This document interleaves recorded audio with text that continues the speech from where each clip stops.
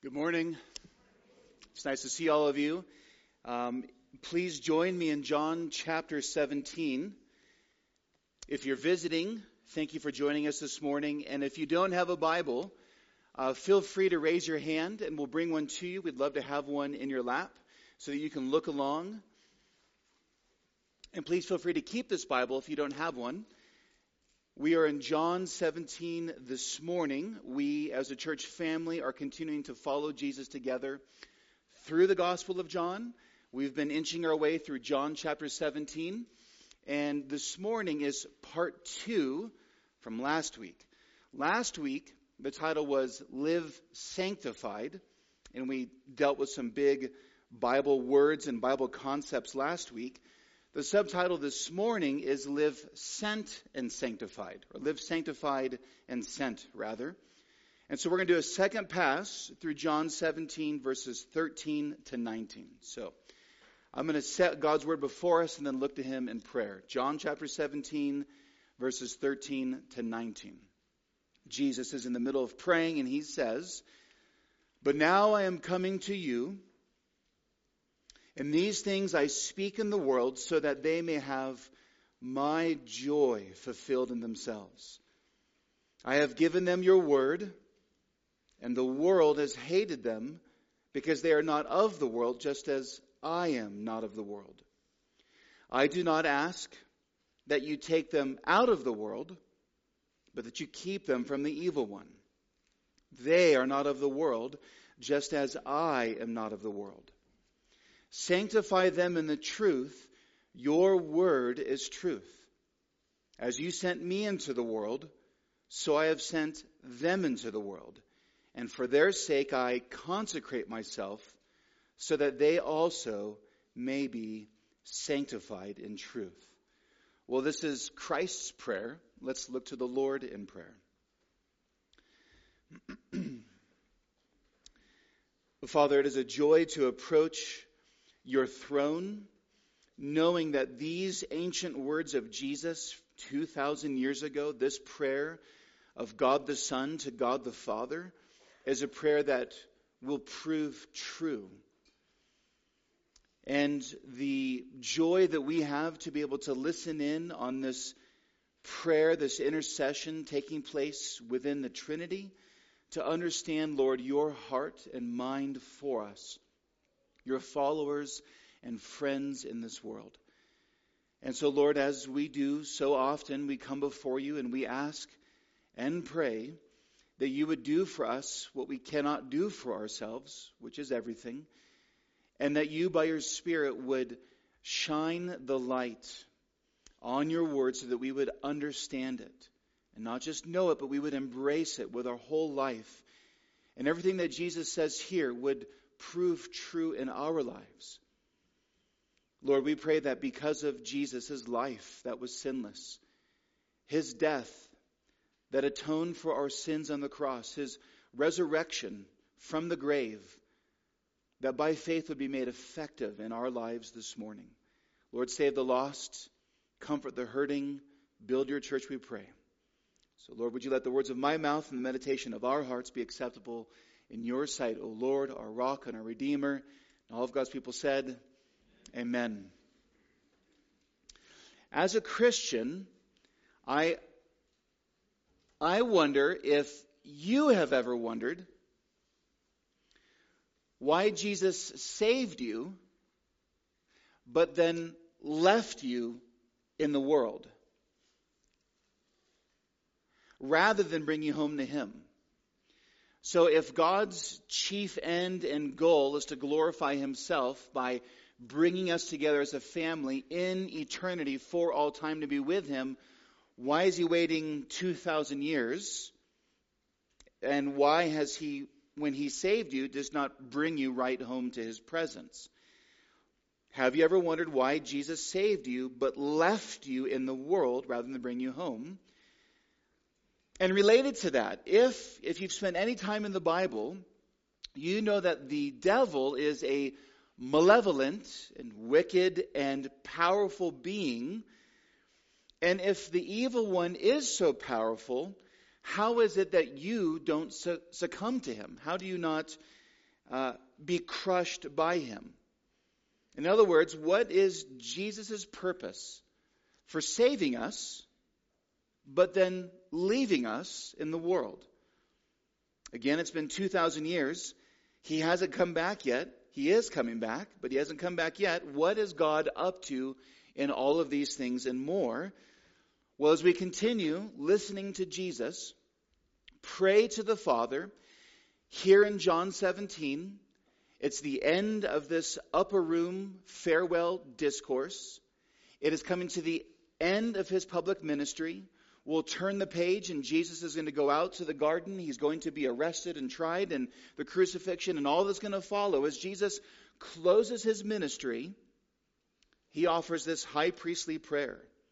And in this high priestly prayer this morning, in verses 13 and 19, Jesus will reveal to us why we are still here, how it is that we are kept from the evil one, and what his purposes are for your life personally and our life corporately. So if you're taking notes this morning, the sermon comes to us in 3 parts. Here they are. Number 1, live sanctified and sent with Jesus' joy in the midst of hate. That's verses 13 and 14. After we look at those 2 verses, we'll move to our second point. Live sanctified and sent, kept by the Father from the evil one. That's verses 15 and 16. And then we'll close our time in the third point. Live sanctified and sent, continuing Christ's mission. And for that, we'll look again at verse 18. That's where we're going this morning. So first point, to summarize verses 13 and 14, live sanctified and sent with Jesus' joy in the midst of hate. Look at verse 13 again. So Jesus is praying, and as he continues in this prayer, he says, "But now I am coming to you, and these things I speak," meaning the whole upper room discourse that we've spent all these months in. "These things I speak in the world, so that they may have my joy fulfilled in themselves. I have given them your word, and the world has hated them because they are not of the world, just as I am not of the world." Well, here in these 2 verses, once again, for the 3rd time in this farewell address, now in this prayer, Jesus returns us to the eternal contrast of joy and hate. You see that word joy in verse 13. You see that word hate in verse 14. We have seen these words before, but now once again, here they are. And the believer, not just in the next age, but right now, here's what you need to see. When Jesus is praying to the Father, as he prepares to leave, remember the disciples' hearts? Remember their hearts are troubled, and we learned that word a long time ago is like troubled water. It's the shaking of a water. Their hearts are shimmering like a leaf in the wind because they have heard that Jesus is leaving. That would seem like the worst news in the world. And yet Jesus, as they are troubled in heart, in hearing some very difficult teaching, Jesus is saying these things to put joy in their hearts. And he is saying these things to put joy in our hearts. But there's also hate. So we've looked at this before, but what I want you to see is that when Jesus says that they might have my joy fulfilled in themselves, that's not just a future promise. Well, oh yeah, I know that when we enter into glory, we enter the new heavens and new earth, that we will have joy fully. That is true. But what Jesus is saying here is that his words are designed to put his joy in our hearts now in a world full of hate. But here's what's amazing. Did you see whose joy Jesus asks the Father to put in our hearts? He is not asking for you to cultivate joy in your own heart. No, what he says is, I speak these things in the world so that they may have my joy in themselves. So Jesus' aim is that the joy that he himself has would be rooted and married in your own soul. What is joy? Biblical joy is not merely a happy feeling, though often it is. That's true. It is a feeling, but it's not the same as happiness. And our mistake is to think that joy is only a happiness. And that happiness for us is something that happens that's circumstantial. Meaning that if circumstances are going good, you're happy. If circumstances are going bad, you're sad or mad or whatever it is. But the joy that Jesus gives us, that's his.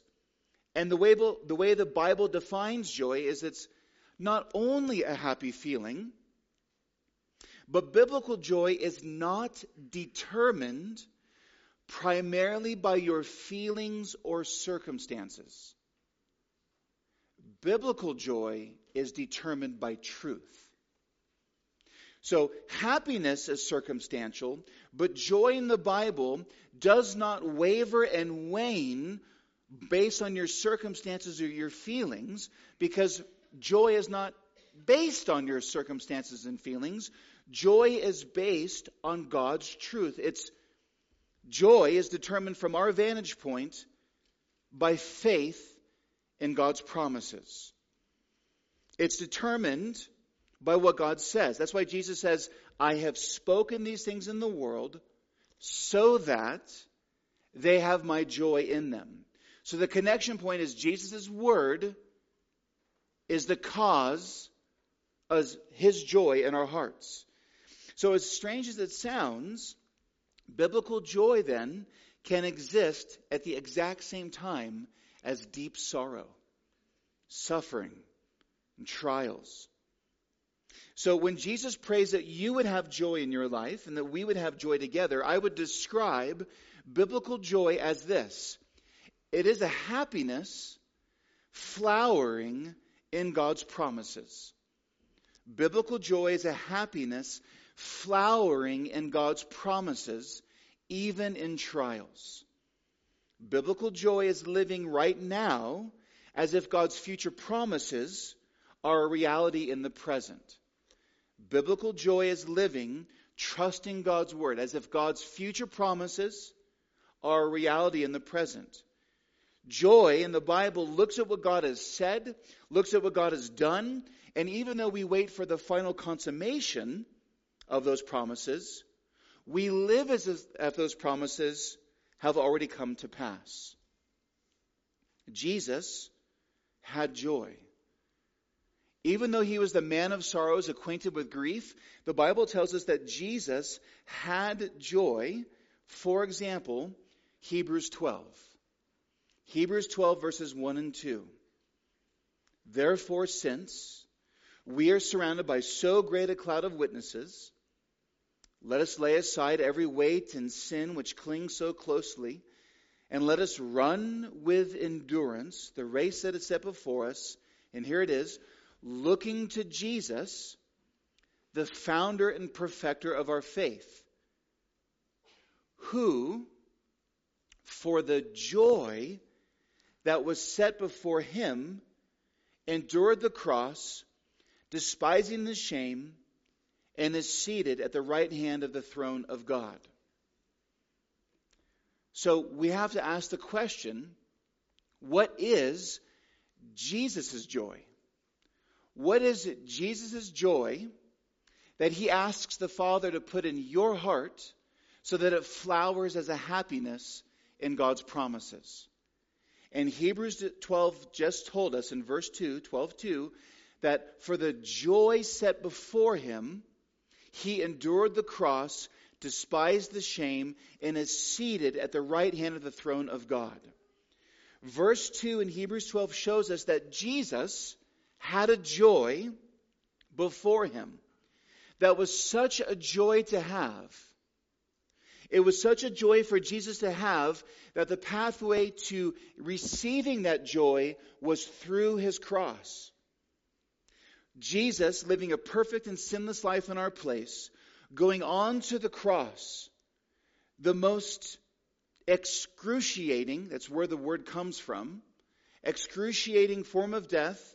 Jesus went to the cross to have nails driven through his ankles and his wrists, and to die by suffocation with a crown of thorns on his head, having been his back filleted and more.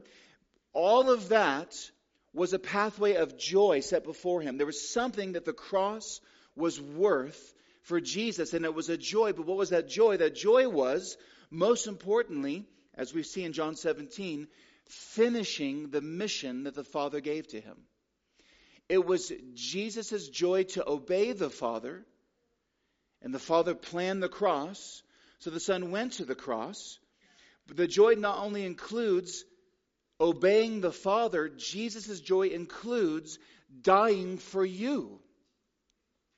To redeem a company of saints, washed white in his blood, his suffering in our place so that we wouldn't have to go to the cross. That was a joy for Jesus. Jesus had a happiness in his soul to suffer in your place.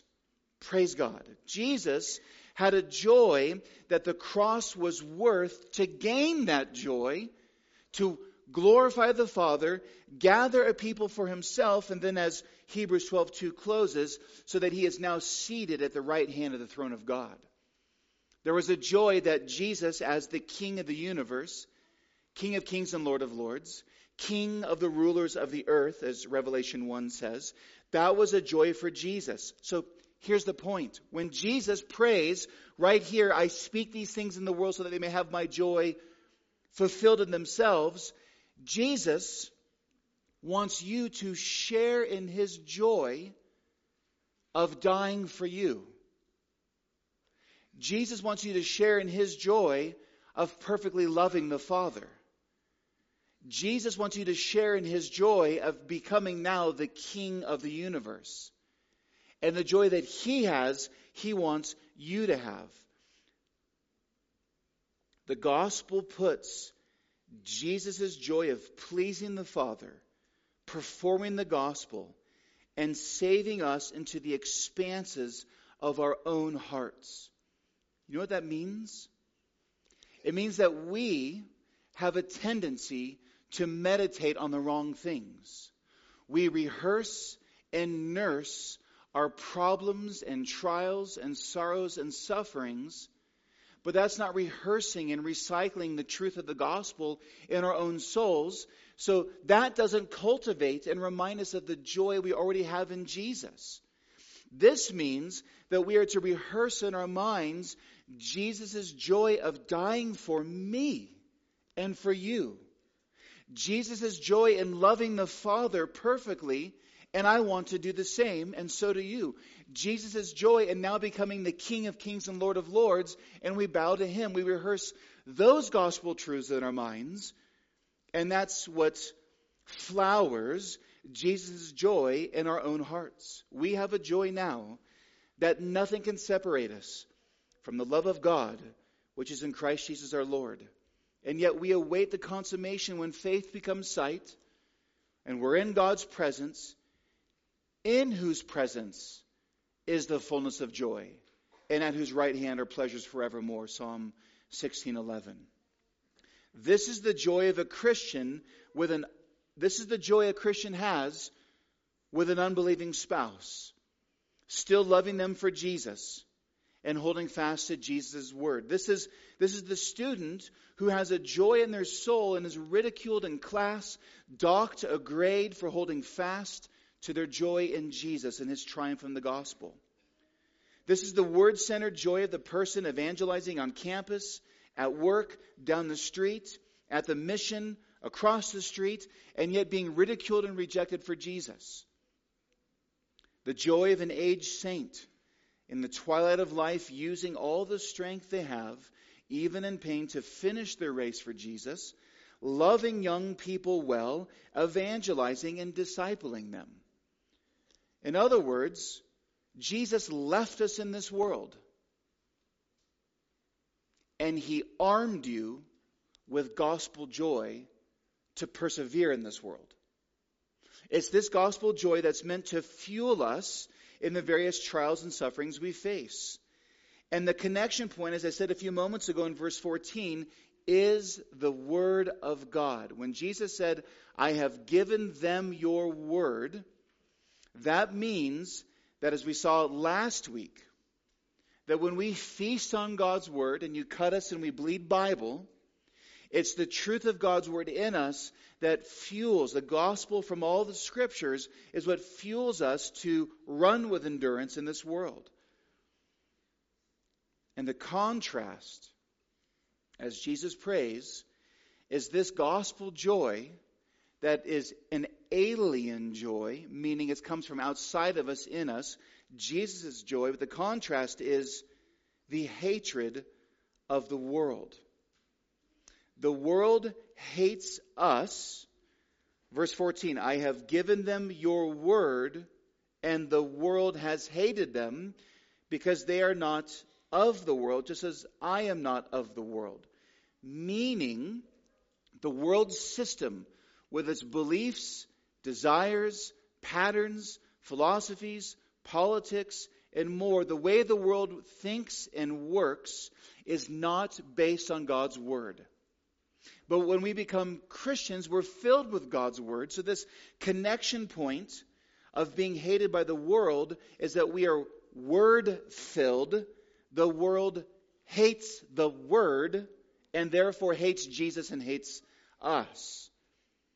Because the world has its own opposition and ruinous lies and its own false word. So Jesus, as we saw earlier, that our mere existence glorifies God, so our presence in this world, then, think about this. We are word-filled people.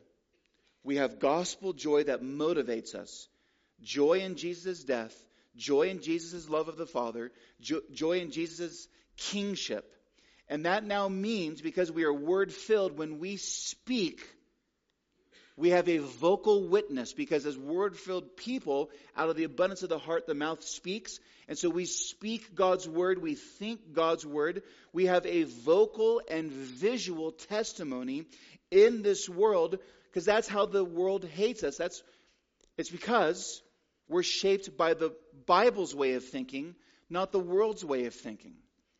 And that's why we see such increasing heat and hostility against gender and sexuality and marriage and more, not to mention the fact that God commands all people everywhere to repent and believe in the gospel of Jesus Christ. Jesus says everybody is wrong and he is right, and bow down to him and believe his gospel. That's not a message the world likes to hear. And yet our vocal testimony, because of the joy that flowers in us, we not only preach the gospel, but we speak all of God's truth in love, and the world wants to mute us from that, to cancel us, to block us on Facebook, or whatever it is. I say a visual presentation because not only of how we live our lives, at work, at school, at home, and more, how we order our households, but right now, there is something taking place when the company of saints across the world on this Lord's Day, when all around the world, when we gather together, this is a political witness that Jesus is king and not Caesar. This is a political witness that we are gathering together to say that we love the truths of the gospel. Most important, that Jesus died on the cross for our sins, and then all the truths tied to that constellation. We love what the Bible says about marriage and sexuality and gender and more. We love what the Bible says about work and the household and more and more and more. All that the Bible says, we love it. And the fact that we gather is itself a testimony to the world that we believe what the book says. And because of that, it's a witness. Just us in here singing. The windows aren't open right now, but our neighbors and the people walking across the street and the people walking around.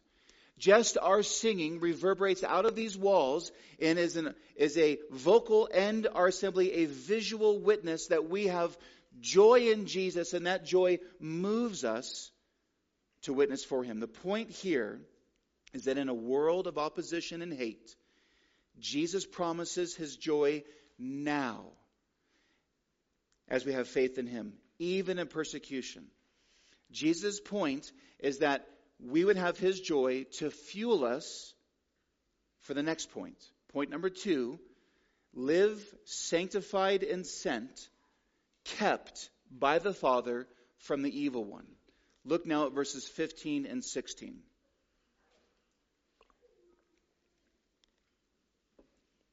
I do not ask that you take them out of the world.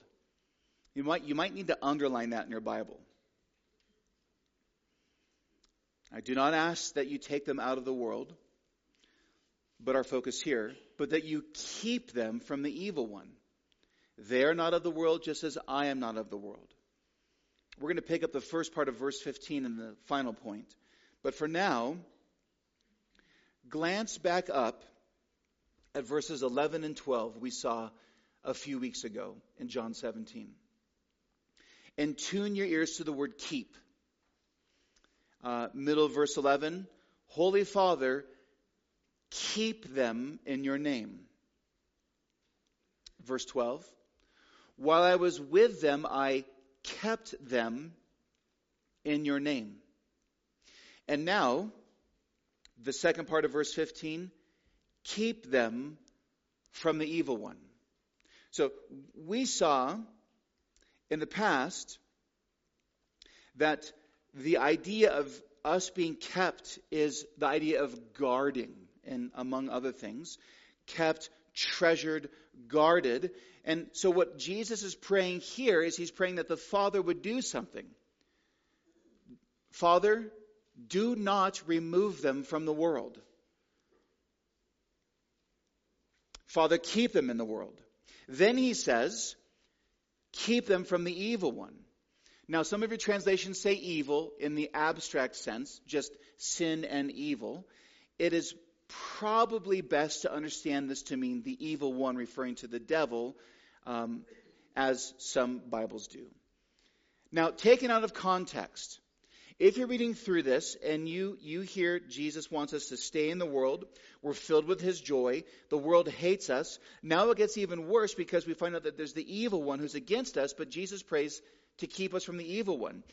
You might misunderstand this to think, oh, well, Jesus prays, I'm going to be kept from the evil one. That means there's going to be no harm or hardship that befalls us.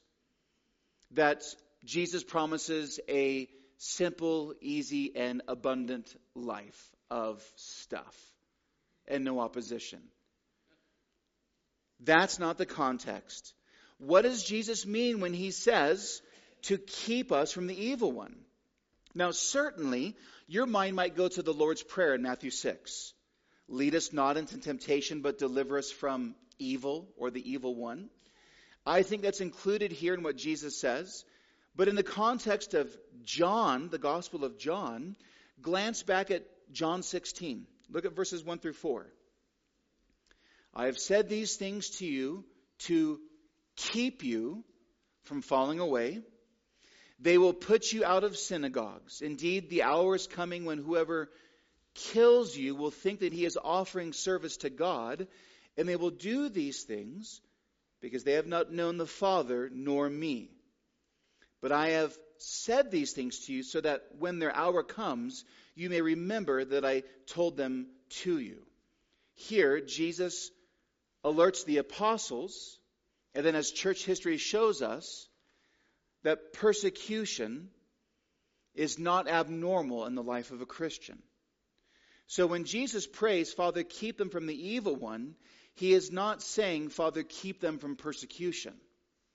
So what is he saying? Jesus' request that we be kept from the evil one cannot mean a life where the world loves us. He just told us they hate us.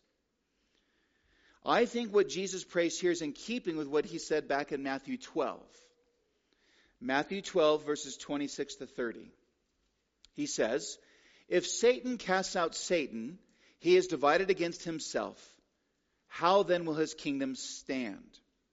And if I cast out demons by Beelzebub," another demon name, by whom do your sons cast them out?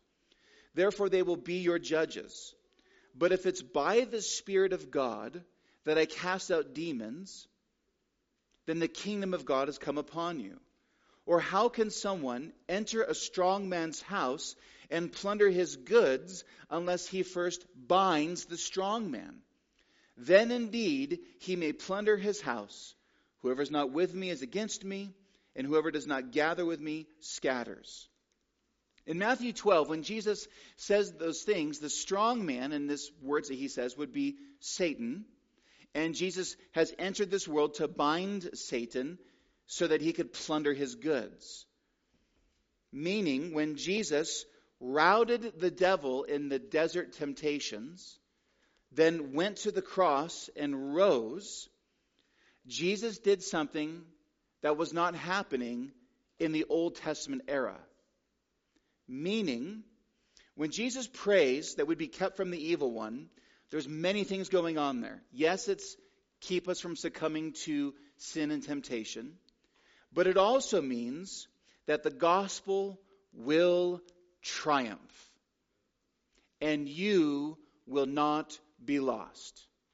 To be kept from the evil one means that we will no longer be under the sway or power or jurisdiction of Satan, and that Satan, those whom he has had, Jesus has bound as the strong man, and the gospel will prevail. So in the Old Testament, God's people were confined to a small piece of real estate in the Near East or Middle East, and he was in order for an unbeliever to become a believer, that was to convert to Judaism and join Israel in their covenant with God. So in that sense, in the Old Testament, the vast majority of the world were unbelievers and stayed unbelievers. When Jesus came, preached the kingdom, lived, died, rose, and ascended, poured out his Spirit, now God's people are no longer bound to a geographical location. No, armed with the gospel of joy, we go out throughout the entire earth because the strong man is bound, and people from every tribe, tongue, and nation are being gathered into Christ's church. Ever since the empty tomb, an outpouring of the Spirit, the gospel has prevailed across the globe. That means that Satan, remember the first message in this series, God's glory gleams in his election, that of saints, which means that there are people who are not yet believers in Turkey and Syria and South Africa and in Macy's coffee shop, whom God has elected and will most certainly save. And those people are still under the sway of the evil one, Ephesians 2. They're still following Satan, and yet the gospel will prevail. And so they will not be kept by Satan. They will be kept by the Lord and taken from Satan and then preserved by the Lord. So to be kept from the evil one, just go back and listen to the first sermon of John 17 here. So this is not a promise of a life free from trouble. In one sense, it's a promise of a life that might have a lot of trouble, but a life filled with gospel joy in the midst of that trouble. That's the connection. Tertullian, in the year 197, said this: "We spring up in greater numbers when we are mowed down by you. The blood of the Christians is the seed of a new life." The church in 197 was facing significant persecution, and so Tertullian wrote this to unbelievers, those who were persecuting them, saying that when you kill us, that creates more Christians. When we spring up in greater numbers, when we are mowed down by you, the blood of the Christians is the seed of a new life. What that means then, when Jesus prays that we be kept from the evil one, that means that Satan can never have you back. You will never be lost.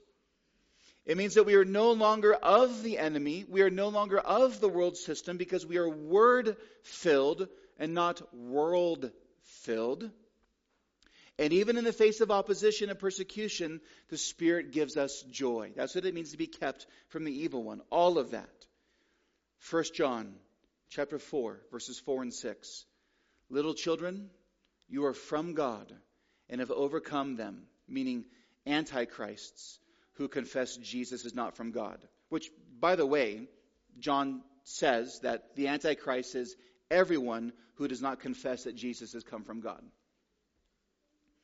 For he who is in you is greater than he who is in the world.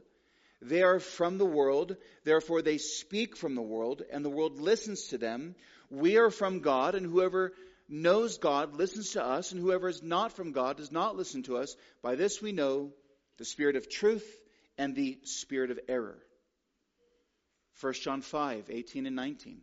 We know that everyone who has been born of God does not keep on sinning, but Jesus, who was born of God, protects him, and the evil one does not touch him. We know that we are from God, and the whole world lies under the power of the evil one. And 1 John 3, 8. The reason the Son of God appeared was to destroy the works of the devil. So we rifled through those 1 John passages like a commentary on what Jesus says here. Jesus prays that we would be kept from the evil one. Here is a long quote from the 1500s from John Calvin. Reflecting on this, he says, Jesus promises to his disciples the grace of the Father, not to relieve them from all anxiety and toil, but to furnish them with invincible strength against their enemies, and not to suffer them to be overwhelmed by the heavy burden of contests, which they will have to endure. If, therefore, we wish to be kept according to the rule which Christ has laid down, we must not desire exemption from evils, or pray to God to convey us immediately into a state of blessed rest, but must rest satisfied with the certain assurance of victory, and in the meantime resist courageously all the evils from which Christ prayed to his Father that we might have a happy issue. In short, God does not take his people out of the world because he does not wish them to be effeminate and slothful, but he delivers them from evil, so that they may not be overwhelmed, for he wishes them to fight, but does not suffer them to be mortally wounded. Satan can't have you. Satan can't take away your faith. The world hates us, yet Jesus still has people to save out of the world, just like you and me. And so we have his joy, because only joy in this context can give you the courage to be on mission. Only the certain joy of Jesus' death on the cross, love of the Father, and his current reign can embolden us to go out in the face of a world that hates us and the evil one who's against us, which leads to the last and final point. It's this: live sanctified and sent, continuing Christ's mission. Our focus here is verse 18, which reads, "As you sent me into the world, so I have sent them into the world." Jesus, as God the Son made flesh, had a mission from the Father to live, die, and rise on behalf of our sins and for our salvation. There's a cascade of gospel realities in this prayer. The Father sent the Son. The Father and Son send the Spirit. The Father, Son, and Spirit send the church. That's the cascade of gospel mission. God is a missionary God. When verse 15 says, when Jesus says, I am not praying that you take them out of the world, but to keep them from the evil one, Jesus' will for your life is for you to stay in the world. So when I asked at the beginning of this message, why are you still here? Why did Jesus not bring us home? Now we are hearing our Savior's mind because we are supposed to live sent. That's what verse 18 says. A pastor buddy of mine summarizes verse 18 by saying, live sent. You see, God is a missionary God, and we see that what Jesus prays, I'm going to give you my joy, the world's going to hate you, the evil one's against you, the Father will keep you, now go. Now go. The Father planned the gospel, Jesus performed the gospel, the Spirit applies the gospel, and the church preaches the gospel. Now go. That's what he says. We as a people are to live sent. Not only does the gospel come with a slave's towel, but now verse 18 shows us that the gospel comes with a script, a map, and a compass. The gospel comes with a slave's towel. That was John 13. And now in John 17, the gospel also comes with a script, map, and compass. So when you are born again, as a new babe in Christ, the Spirit puts a towel on your waist and furnishes you with a script, map, and topo map. We are in the world, but not of the world. And verse indicates that Jesus sends us into the world. And what is the impulse of many? To retreat from the world. The impulse of many is to retreat from the world. The impulse is the exact opposite direction that Jesus sends us. Have you ever thought about that? Now apply that to the whole notion of the rise of monasteries and convents. The impulse in the 300s and beyond, when those early desert monastics and more rose, their impulse was, Rome is so dirty, I've got to escape the world and go live a pure and holy life in a cave in a rock. I believe the motivation was good, but what does Jesus say in verse 18? Live sent. Go engage. Script, map, and compass. He sends us into the world, not to retreat from the world. The impulse for us to cloister as monks and nuns, Catholic or not, spending all our time with only believers, spending only time in study and prayer, and never at a relational level with unbelievers is the exact opposite direction Jesus sends us. We must protect our life as a church, as Flagstaff Christian Fellowship, that we don't become a Protestant version of a convent and monastery. Because all of our time is spent in these walls with each other and never with anyone else. And you go to work, you go to school, no one knows you're a believer, you never share the gospel with anybody. That is the exact opposite thing Jesus asks us to do. The desire to depart and be with Christ is far better. But he says, live sent. Be engaged. Engage the world. Yes, that includes making disciples. Matthew 28 is still in our Bibles. But to make a disciple means that you also first preach the gospel to an unbeliever who gets saved, and then you begin to disciple them. And then also our ongoing discipleship as a church family. This is why, just as a side application, this is why we as a local church must be ruthless with our church calendar so as to not so populate it with events that we are asking everyone all the time to do so much in the church that you either have no time or you're simply too tired to have your unbelieving neighbor over for dinner. Or to befriend someone at the gym who you work out with. Or that you build no relationships with non-Christians. So when I said a moment ago that the gospel comes with a script, a map, and a compass, The script, of course, is the true story of the world told across the whole Bible, centering on Jesus, God the Son incarnate, living sinlessly in our place, dying for our sins, taking the penalty we deserve, 3 days buried, resurrected and ascended, and calling everyone to repent of their sins and believe this good news of Jesus so they're rescued from the eternality of hell. That's the script told across the whole Bible.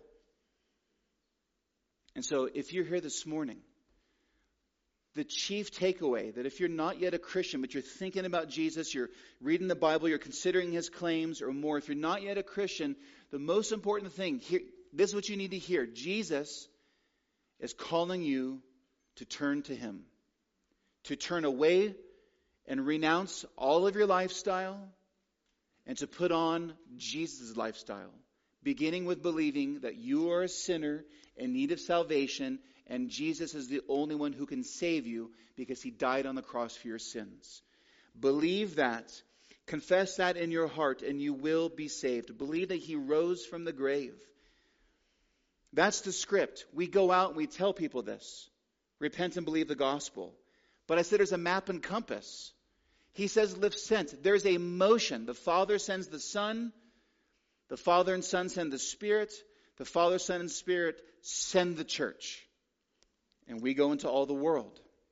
So the map and compass then is the geographical priorities that we have of our own Jerusalem, Judea, Samaria, ends of the earth. Acts chapter 1.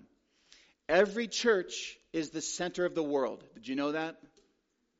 Every single church now is the center of the world, and from that church the gospel radiates and reverberates in their Jerusalem, Judea, Samaria, and ends of the earth until it goes around and reverberates across the globe. Question: do you want a day when missionaries have to be sent here because we have failed at our task? Because it's happening in other cities. It's happening in Portland, Oregon, where I came from, and more. Our priority as believers is Flagstaff, northern Arizona, tribal regions, Arizona, to the ends of the earth. Our task to live sent is to live now in this culture. The mission we have is not one for us to invent. We're just continuing Jesus' mission to make disciples. It's not our mission, it's Jesus's. And because we're his body, he continues his mission through us. The difference is Jesus performed the gospel and we proclaim the gospel that he performed. And so we go plant faithful churches to the ends of the earth. We are not monks. We are not nuns. We're not to be a holy huddle, nor pew potatoes.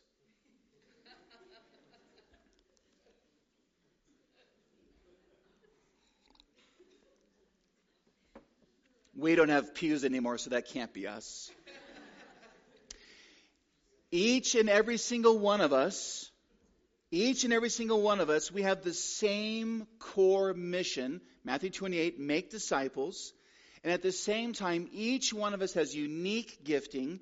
Each one of us has unique providential details in our lives of your skill set, your gifting, your interest, your work, your education, and more. And so we are all different in that sense, and God intends each of us to be to live sent and sanctified in the truth in the context of each of our lives. Individually and then corporately as a church, to live sent. And knowing that Jesus has promised joy in the context of resistance and hate, because the gospel will always triumph. So to live sent then does not mean that you have to become a professional missionary or a professional church worker. If you have any notion in your mind that that's true, well, I'm not moving across the world or I'm not moving somewhere else as a professional missionary, so it's not for me, that's wrong. The call is for all. Nor does it mean to live sent that the call is only for professional missionaries and church staff. It may be this morning that God motivates some of you to go to the ends of the earth. or go back to tribal nations, or to go back to where you came from to be a minister in your hometown or more.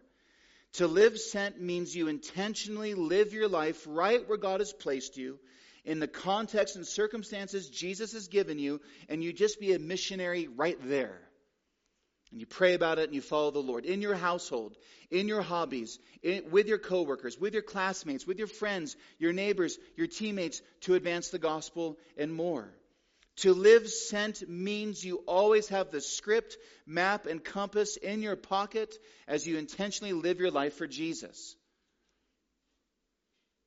It's the high schooler or the middle schooler who befriends the kid who seems like an outcast, no one else talks to and they ridicule. It's the retiree who intentionally spends time discipling younger generations, extending hospitality to young believers, extending hospitality to unbelievers.